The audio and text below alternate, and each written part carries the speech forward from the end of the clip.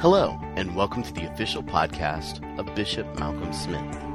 These teachings are recorded live each week and provided not only here on the podcast, but at youtube.com. Simply go to youtube.com and look for Malcolm Smith webinars in the search engine there. We also want to invite you to go to www.malcolmsmith.org. There you will find other teachings by Malcolm, including books, videos, and MP3 downloads.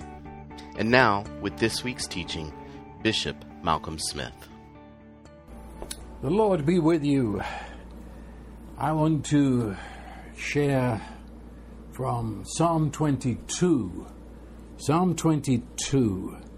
And this, for me, has been over the years, over the decades, a transforming truth. And I believe that it will be for you too. Psalm 22, and we'll read from verse 9. But you are he who took me out of the womb. You made me trust while on my mother's breasts. I was cast upon you from birth, from my mother's womb. You have been my God. Be not far from me, for trouble is near, and there is none to help. Okay, it's a fascinating scripture, but I want you to realize it is in Psalm 22.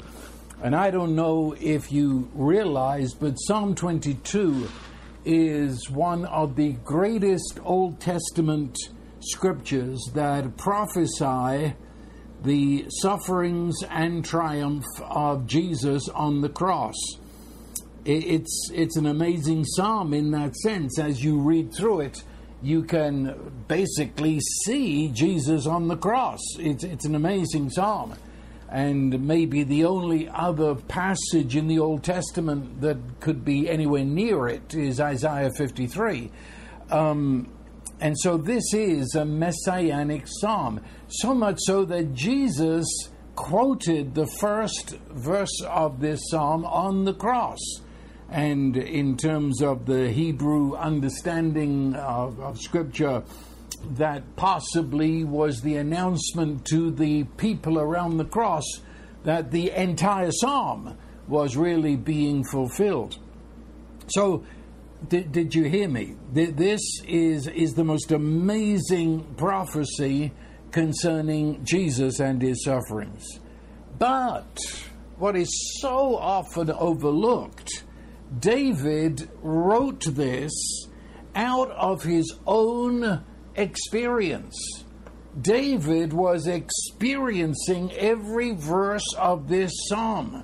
In his own life experience, he was being ground through these words.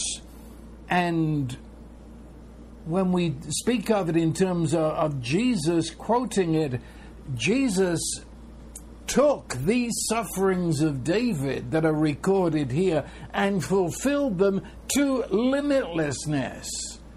Whatever David experienced here, and I don't know when he wrote this, but whenever he wrote it, whatever he was going through, however horrific it was, Jesus took those sufferings, and they were his sufferings on the cross, taken to limitlessness. So I want to hold that in mind as a very important thing that I've just said, but just put it on hold for a minute. I want to see how David wrote this psalm and wrote it out of his own pressure, pain, grief that was going on as persons were oppressing him. Everything he was passing through at this time, he is writing this psalm to describe it and describe how he handles it. And his handling of this was to put it in the context of his time in the womb of his mother, his birth, And ever since then, his whole life. And he says that he was cast out of the womb into the arms of God. I was cast upon you, he says. And then he says, at his mother's breasts, he trusted in God. That's an interesting thought, because he obviously, a babe at the breast, is in no spiritual, mental state to trust God. Well, what is this about? I want you to understand just a basic from this text. Life, our life, is not, what can I say, a patchwork quilt. You know, it's not made up of all bits and pieces that are all disconnected, but rather it is one seamless life. From the womb right through, it is seamless. I say again, not a patchwork quilt of that happened then, and then everything, and now this, and no, it's seamless. He says, from the womb I was cast upon you. Upon my mother's breast I was trusting you. It is the story, your life, my life, as expressed in David's explanation. He says, this incredible God who is covenant love was loving me in the womb. He had his arms around me at my birth, and he carried me through and has carried me through to this minute, and therefore my trust is in him. And what he is saying, he who loved me then, when I didn't know it and I didn't realize it, was totally ignorant of it, but he was holding me in covenant love. But now I know it. Now my eyes have been opened and I realize it. And I give him praise from the beginning all the way through to the end.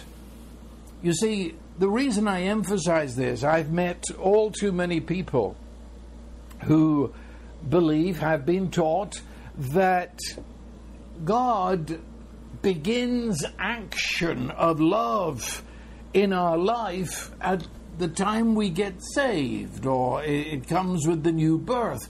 You know, before that, well, you were just lost and damned, and I forget it. But then you got saved, and now God comes into your life and begins his work of love, you see.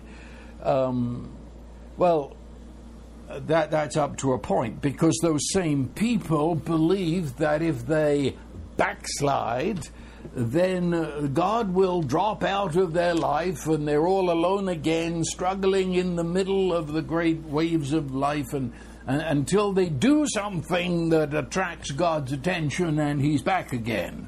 And so it is, all bits and pieces in life. I asked one fellow, do you know the Lord? He says, well, on and off for the last 40 years. On and off, that is, saved and backslide and try and get saved again and hang on to my... Oh, Lord, come back to the gospel, this incredible good news. It's not a patchwork quilt. God was there from the very beginning and never left you, and was in his love intention bringing you to have your eyes opened in repentance and faith, and to connect with him who is always connected to you. Do you see what I'm meaning here? God's presence in our life doesn't depend on our performance. He was in our life in this extreme love before we were capable of any performance whatsoever. God didn't wait for us to vote for him and make our decision for him to stretch himself and start getting on with love in our life. No, he was the one that brought you to that moment. And I call that retroactive faith. That is, I'm standing here in the middle of my life, and I look back and I recognize the love of God, the grace of God in my life before I had a clue that he was working. I go back to the womb and the consequences that were happening all around me of my parents and the whole of life, and he was already at work there. And then I'm born, and he's the one, he's the ultimate gynecologist. He brings me into life. I look back and I realize I didn't know a thing about that at the time, but he was active in love in my life at that time.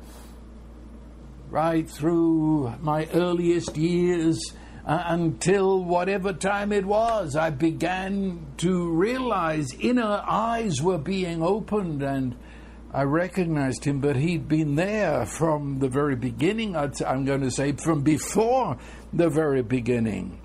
You see, if our entire life is lived out in the grasp of his love, well, I'm going to say you cannot fully trust the Lord until you can say yes to that. Because what I've just said means that his love for you, which doesn't begin when you repent and have faith, but began from before your actual beginning, that love means that the love of God begins with him. Please, do you understand? It begins with him. It didn't begin because you were so smart that you decided to become a Christian. God's love began before you had any smarts. God loved you. God cradled you as a babe in his arms. God's arms were around you as you grew up to lead you to this life that you've now come to him. It's not your performance that drew his love to you. He loved you before you were capable of performance. Do you get what I'm saying? It's retroactive faith. I realize he's been with me before I even knew there was a he to be with me. It's remembering faith in the covenant meaning of the word remember, which is to take the past and relive it in the present. What David is doing, he's going back to when in terms of mind and memory, he wasn't there. But he's taking that and bringing it into the present and saying, while I was being formed in my mother's womb, you were there and you were watching over me and loving me. He is reliving all his yesterdays and seeing now, revising in the light of what he now understands, that God was there.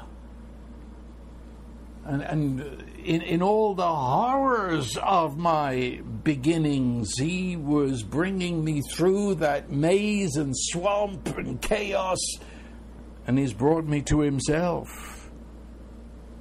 I mean, that's gloriously shocking. His love is never failing. And it began to be never failing before I was there for it never failing to be, before I ever knew him. And so, in this psalm, we come to David. He's giving thanks at this time in his life. He's giving thanks to the one who has redeemed him from the beginning. His hand was there, delivering him, providing, protecting, caring.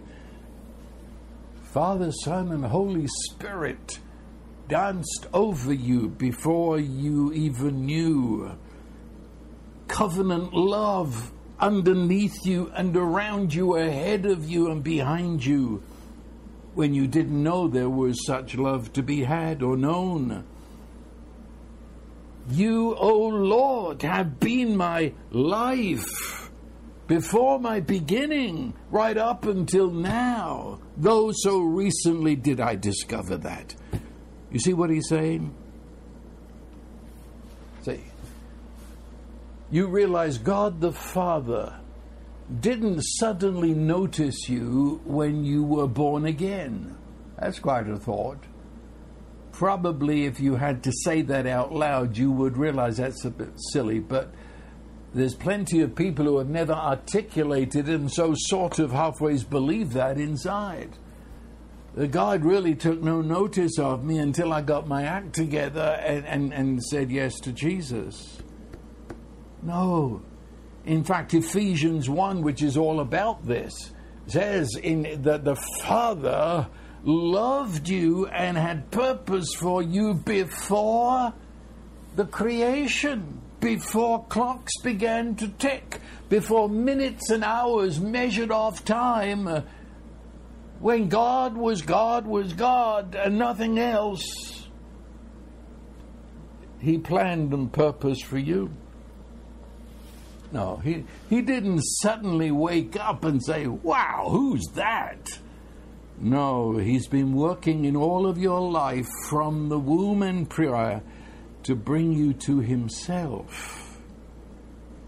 Your repentance and faith were not magnets that drew God to you. They were, in actual fact, a response to who God had been to you since before the beginning. The scripture says that he drew us to himself with cords of love. As I said, Ephesians 1 said you were included in love plan before time. His love has brought you to himself in spite of incredible, what we would say, impossible obstacles. Yeah, when we say we're saved, it includes all parts of our life. I mean, all the times, all the seasons of life. And it's retroactive. You realize when you are sitting now in Christ, and the Holy Spirit, the one who opens your eyes and teaches you this life, and you look back and now you realize all that meandering path and sometimes horrific path, but it actually, every step was moving into this direction and bringing you to know the Father through Jesus. Do you realize that, in fact, it goes back to your conception? Do you know Psalm 139? We really don't have the time to look at it in detail, but I think I can swing something in here. It's too good to miss. Psalm 139, and my pages are stuck together here because this is not my usual Bible, but he is saying here, Lord, you have searched me and known me. You know my sitting down, my rising up. You know all my thoughts afar off. There's not even a word in my tongue, but you know it all together. You know me, you know me, you know me. For you formed my inward parts. This is when you were in the womb. It's talking to you. You formed me, O Lord, in my inward part. You covered me in my mother's womb. I will praise you, for I am fearfully and wonderfully made. Marvelous are your works that my soul knows very well. My frame, what can I say? Your anatomy, the bone structure, your muscle structure. My frame was not hidden from you when I was made in secret, down there in the darkness of your mother's womb, skillfully wrought in the lowest parts. He says there, you're skillfully wrought. That means there are fingers who are making me. Fingers that are tracing out the nerves. Fingers that are putting in the muscles. Your eyes saw my substance, even though as yet it was unformed. In your book they were all written. Was that your DNA, I wonder? I could keep going. right to your conception, right back there through your immediate babyhood, when you're newborn. He says, at my mother's breast, there, this life of relationship began. In my formed existence, through adult life, with all that it held. See, repentance is looking back and seeing life through his eyes. Do you understand? It's a radical mental change.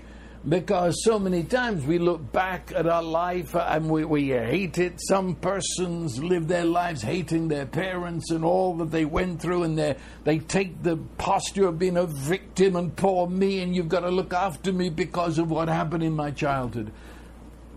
Repentance is a mental change that looks back now and sees the love of God at work that brought me through that hellhole and brought me to faith in him and causes me to rejoice with a joy unspeakable and full of glory.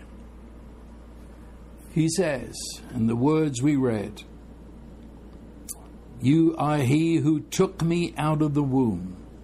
That makes, as I already said, the true gynecologist. He took you out of the womb. He made me trust while on my mother's breast. I was cast upon you from birth. Cast upon you from birth. That word cast, it's a word that's used throughout the Old Testament, and it means, well, it means to throw. It means, actually it's used in what is called in the Old Testament the throwing of lots. It would be what today we would call throwing dice. It is, you've got something in your hand and you throw it. That's this word cast. And it was used of people to describe being thrown into an adventure, a journey, an adventure into the unknown, the scary unknown. But you're committed and you can't turn back, and you're going into this and you don't know where it's going. You are cast into it. I suppose there's something of that in our children's stories that we might read, where they always begin, once upon a time, and you hold your breath because you know it's about to begin. This crazy adventure that is going to be read to the children. Once upon a time. And there you came out of the womb, and in the heavens it began once upon a time. Your adventure. You have been cast into this fallen world. Cast. It means to let go. There you were snug in your mother's womb, and you were let go, and they cut the cord, and you were out there in life. And where you're going, I say reverently, God only knows. Right? Cast. Strong word. And I think it really speaks for what happens. Out of the womb, into, I say, a fallen world, and into a family. And it's not a matter of whether your family was now to be pronounced as good or evil. The fact is, the family that you found yourself in as this adventure began to open up, the family that they also had in their day been cast into this world. And they were on a journey, and depending on who they were, they either had a clue or didn't have a clue of where this was going. But for many of us, that family was anxious. You were born into an anxiety. Anxious for whatever reasons, financial reasons, physical, whatever, but you were born probably into a web of anxiety. of fear. My first memories, if I were to inject myself into this, my first memories were of air raid sirens.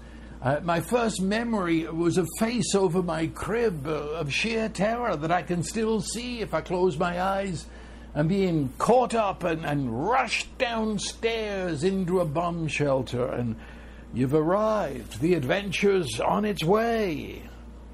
And you look around as you become a little bit older, and you see the fear on the faces of adults.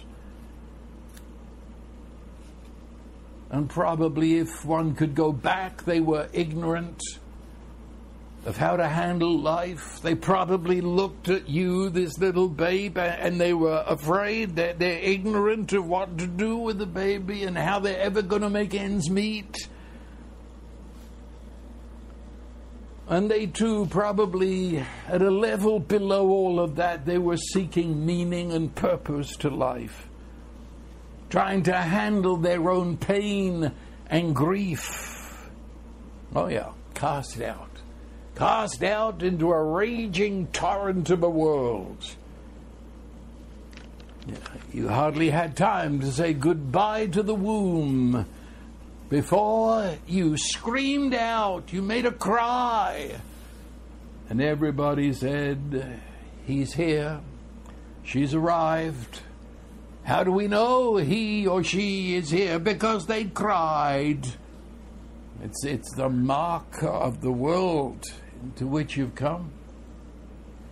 Said David, I was cast from my mother's womb, thrown like a dice. No one knows what's happening. If I just read it like that, I was cast from my mother's womb, then I would say indeed it was the luck of the dice. For David's an interesting fellow. We don't talk much about David in his early years. We talk about him as the psalmist, the king, but have you ever got the impression, if you've really studied his psalms and studied what we know of his life, have you ever got the impression David was unwanted?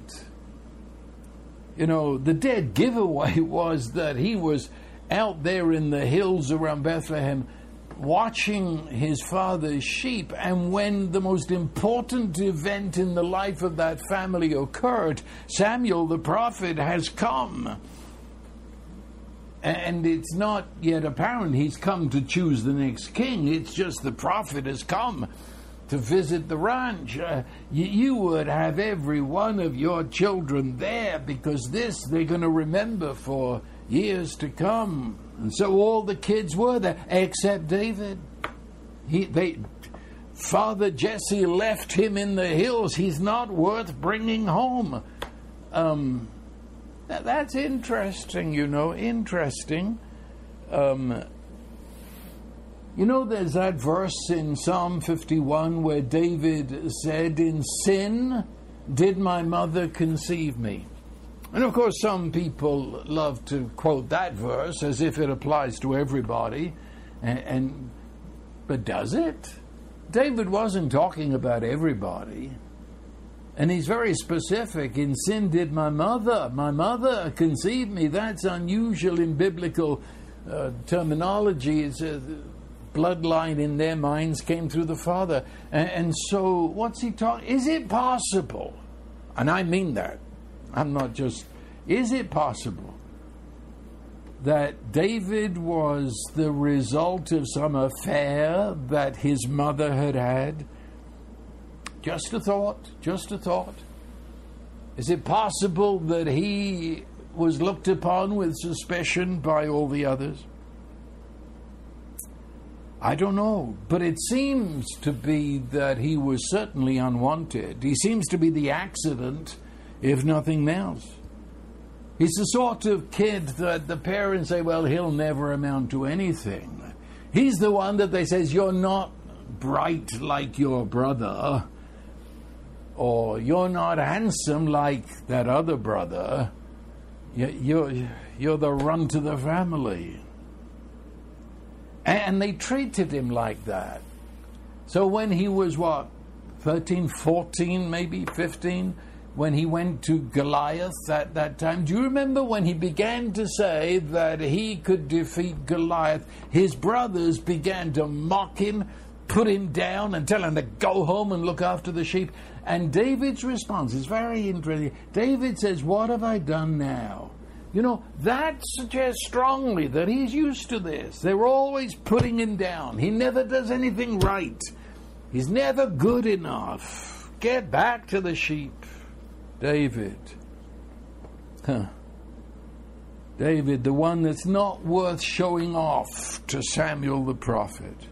And then in Psalm 27, he says, "When my father and mother forsake me, the Lord will take me up." I wonder what that refers to. You get the picture. David did not have an easy life. David did not come into what we today would call a loving family.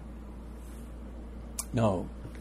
David, he came into a family that caused him a lot of grief and pain, and probably today we would say, well, of course, when he was a kid, this happened, and so look how he turns out. He was cast. He was thrown into that family at birth. But he doesn't say that. Although that's true, but he didn't. He said, "I was cast upon you from my birth." It looked like I was just thrown like two dices on the Las Vegas table, and this is what came up. That's what it looks like, as it does for you and me. But of course, things are not what they seem to be. Yes, I was cast out, he says, cast like dice. Just I was born into this world. Just chance. Just the luck of the throw. Came out in blood and water through the birth canal. But there was more in that birth room than you could ever imagine. He says he was delivered into this world by the hands of the covenant God. Didn't see him around, just saw the old woman of the neighborhood at the birthing. But David says, no, you were there. I was cast upon you. I was cast upon you at my birth. And interestingly, if you want to push it even further, he says, cast upon you. And that word in the Hebrew would mean I was thrown together with you. It would mean I'm thrown into a relationship with you. As I came out of the birth canal, I was met by you. All those ideas are in cast upon you. When I left the womb, he says, you cradled me. You held me on your lap. I've been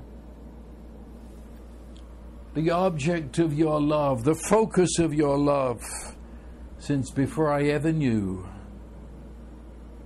Yeah, he's saying, I left the womb to embark upon a terrifying, horrific adventure.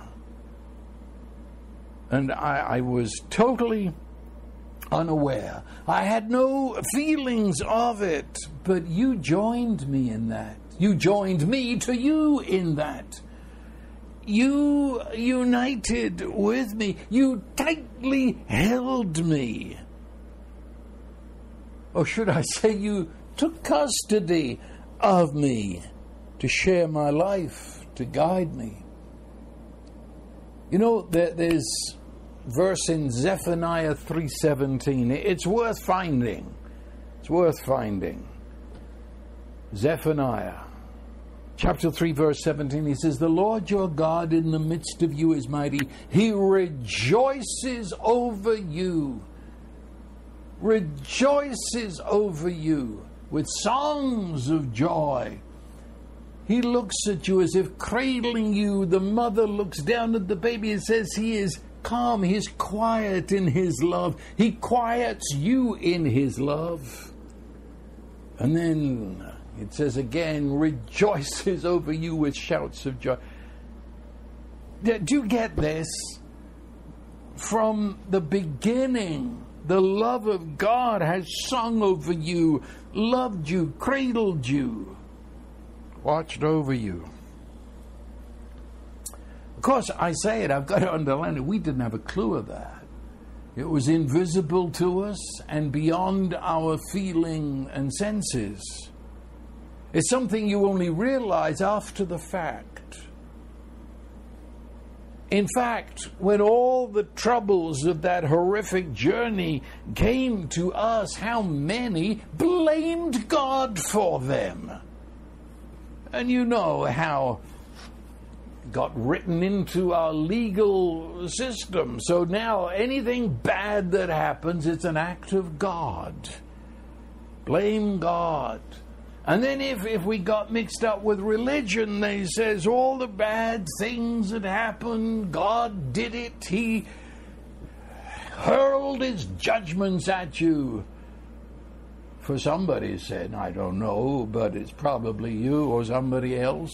Doesn't make any difference. I mean, I remember, if you remember 9/11, when the towers in New York City were brought down and the thousands died, and some, I have to bite my tongue, I might call them some names I would regret, but some preachers with authority said that was the judgment of God because our government had made some wrong decision.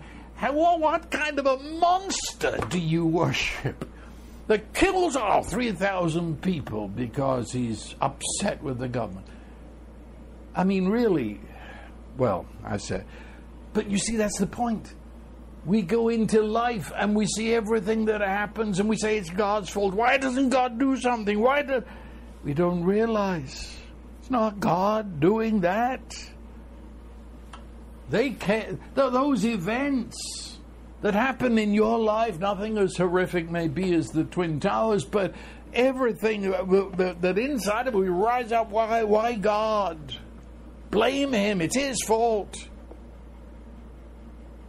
No, you see, that came from human beings. It's their words that pierced your heart. It's their wicked hands that laid upon you. It's evil, wicked persons that got together to cause situations and circumstances. The truth is that the God who loved you was there, and he joined you to carry you through this. And there would be a point where your eyes would be open to see his love. You had an invisible travel companion through it all, who stood and felt and saw and experienced from the inside of our lives. And that's been true right through to this moment. Because unless someone has explained this and the Holy Spirit revealed this simple fact, you'll still be blaming God and screaming at him, why did you do this? Or why didn't you do that? Instead of realizing human beings did that. Human beings with the devil behind them. But it's God who has overcome and has brought you through that to this moment where you know the Lord and are coming to know his love more every week. He is the one who is Father, Son, and Holy Spirit, God here, God now, who has never and will never leave you nor abandon you. He experienced all that happened to you. He experienced all the decisions made, and that includes all the foolish decisions, sometimes insane decisions that we have made, and all the sin that came out of it, but he never left. And I know people get upset when I say that. God's supposed to abandon you, throw you to the trash heap. But no, if he threw you to the trash heap, he joins you in the trash heap. He's the shepherd that pursues the sheep into the howling wilderness.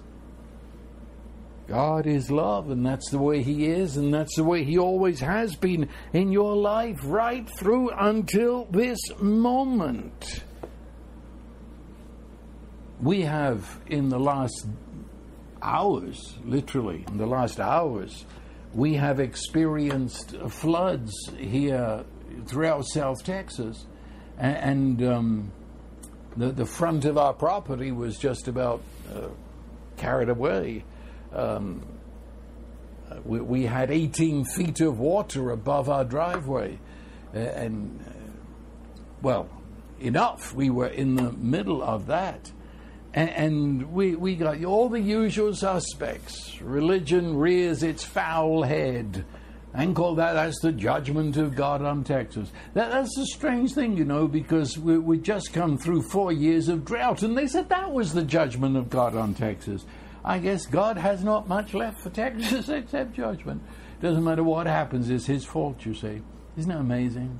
And then, of course, the devil brought the drought, but then the devil's bringing the floods. And so we can't make up our mind whether it's God's judgments or the devil. And so it goes on. The fact is, weather patterns happen. And if you're going to live in Texas, get used to drought, get used to floods. We get it on a regular cycle. If you like tornadoes better, go to Oklahoma. If you prefer hurricanes, head down to Louisiana. You see what I mean? We were cast into a fallen world, and that involved disasters. It involved people making silly judgments. It involved drunks getting into cars when they should have been locked up. And through the whole incredible tapestry, I was cast upon you. I wasn't left alone. I wasn't left to my own wits. I was cast upon you. You're with me. You're under me. You're over me. And the glorious thing is, most of this time, actually, for most of us, we didn't even know that. Didn't even know it. See, let me read Isaiah 63, verse 9. And he's speaking of Israel. He says, in all their affliction, he, our glorious God, he was afflicted. In all their affliction, he was afflicted. And his presence saved them. In his love and in his pity, he redeemed them. He bore them or carried them all the days of old. But did you hear that opening statement? In all their afflictions, he was afflicted. And that word afflicted, it involves distress. It involves, the word means anxiety. It can mean something as annoying as a pebble in your shoe. It means being caught in a tight place, a claustrophobic life, hemmed in, all of that.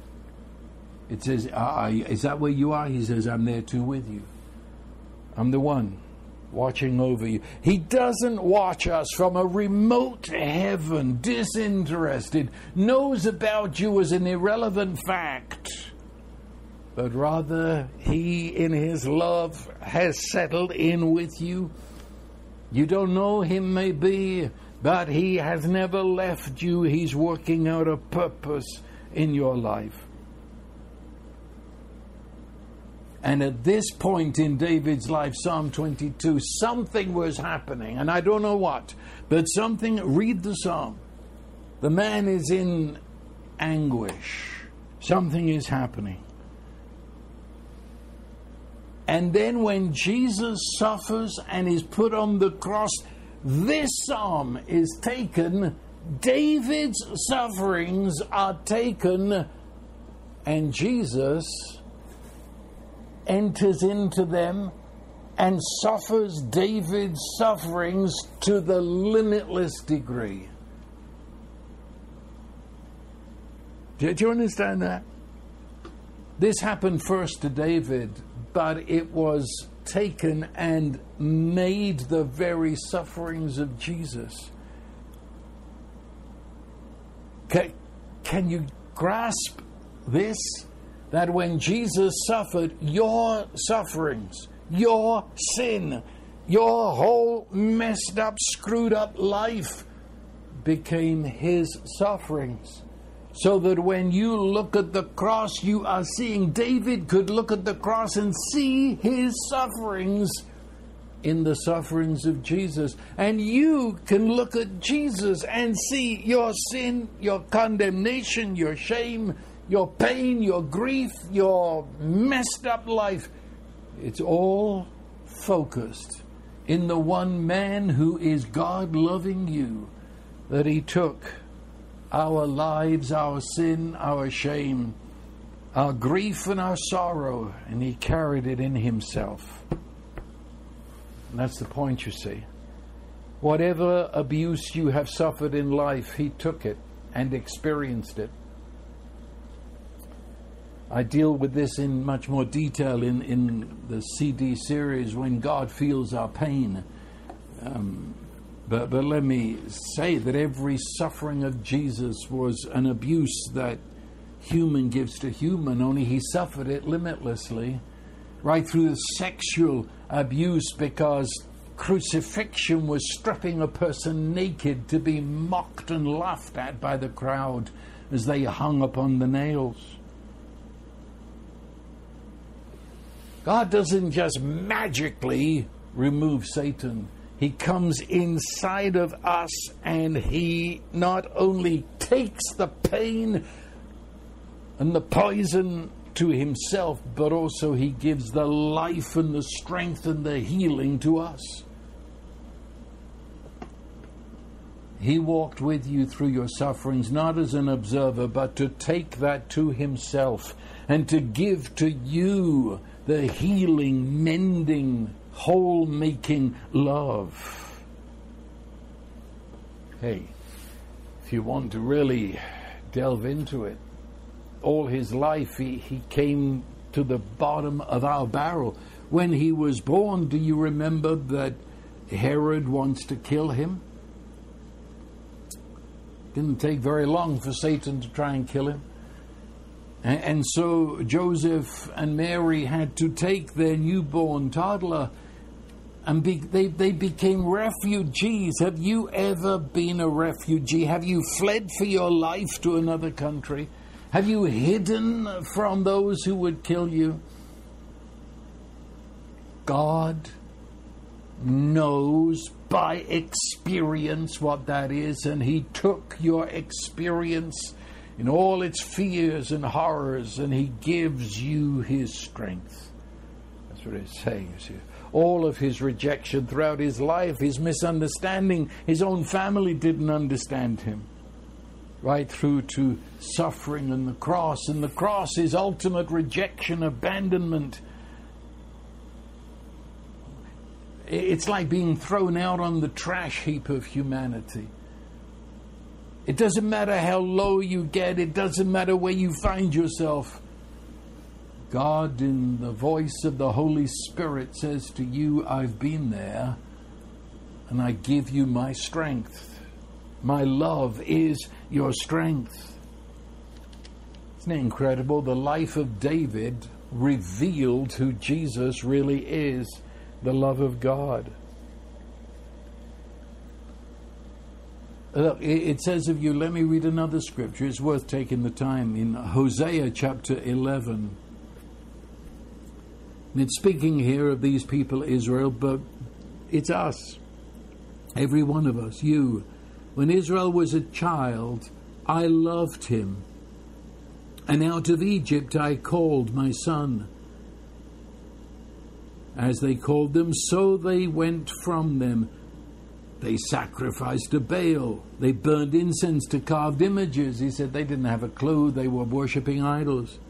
But he said it didn't make any difference. I taught Ephraim to walk, taking them by their arms, but they did not know that I healed them. I drew them with gentle cords, with bands of love, and I was to them as those who take the yoke from their neck. I stooped and fed them. Do you see that picture? Hosea chapter 11, first 4 verses. But did you hear? He says, I reached out. He takes the little child.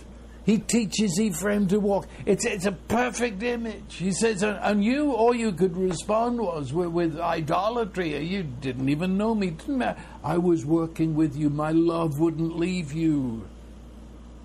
Look back and see that God has never left you. He would not be put off. He brought you to himself. Isn't that incredible? Isn't that incredible? I remember trying to share this with drug addicts in New York City when I pastored there decades ago. And they would talk of the horrific childhood and all that had happened. And this is where I go. I said, isn't it incredible? His love brought you, he got you through that and brought you to this point. And now he is the strength. See, there's a day when we wake up.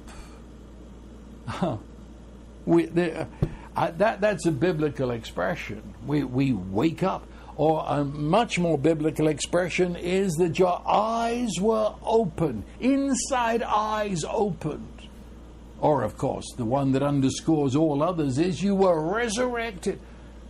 Suddenly, when the moment came, it was sudden. It might have had a long lead up, but you realized the love of God in the midst of your life, wherever you found yourself. Respectable, religious, a felon, atheist, I don't know where he found you, but the fact is, you woke up to realize his presence. You opened your eyes and you saw a world entirely different to the one you had assumed. It was a world in which God's love was with you. That Jesus Christ, God the Son, had taken your sin, shame, pain, grief, messed up life, made it his own, and died, and in it killed the whole thing and rose from the dead, your new creation. And he's led you to this, led you. And to look back and realize a decision back there, an open door there, a closed one there, a chance word there, it's all led you to this. Isn't it incredible? And since you're a believer, if you haven't seen this before, haven't you noticed how he guided you? Not because you fasted and prayed for 40 days, but just because he loves you. He's not going to quit now. You can rest. He's going to guide you through life because now you're waking up to partnership. You're realizing he's in me and I'm in him. Couldn't be closer. He keeps you. He guards you. You're his custody, has been since before you were born. He guides you through the swamps, shows you where the path is. And it's all scary sometimes, but then you look back and realize the Lord was with me and I really didn't know it. Oh, you've got scars, all right. Oh, yeah. Yeah, you bring the scars from those early years. I don't put that down. I honor those scars. They are memorials of victory. Yes, you don't play the victim. You don't say, I had such a terrible childhood, you've got to... No. Your terrible childhood It's a memorial, a victory to him who got you out of that, and not only got you out of it, took the sting of it out, the poison of it out, and filled you with his strength. So you can now, with pride in him, say, that's what I came through. But he brought me through. From the womb I was cast upon him, and he brought me through. You're never alone. There's never separation. Your life is seamless. And it's for us to just open our eyes. Let the Holy Spirit open our eyes to see the seamlessness, instead of standing at the tree of the knowledge of good and evil and saying, that was good, that was evil, that was evil, that was evil, that was evil, that was a bit of good. No, it's seamless life. He's never left you. And even though you didn't know, it has brought you to this moment. So now, until we meet again, take a new look at the past with the Holy Spirit as your mentor. Let the Holy Spirit open your eyes to see a revised past, to inspire within you retroactive faith, that you might realize it wasn't just this little bit of life, but it's been your whole life.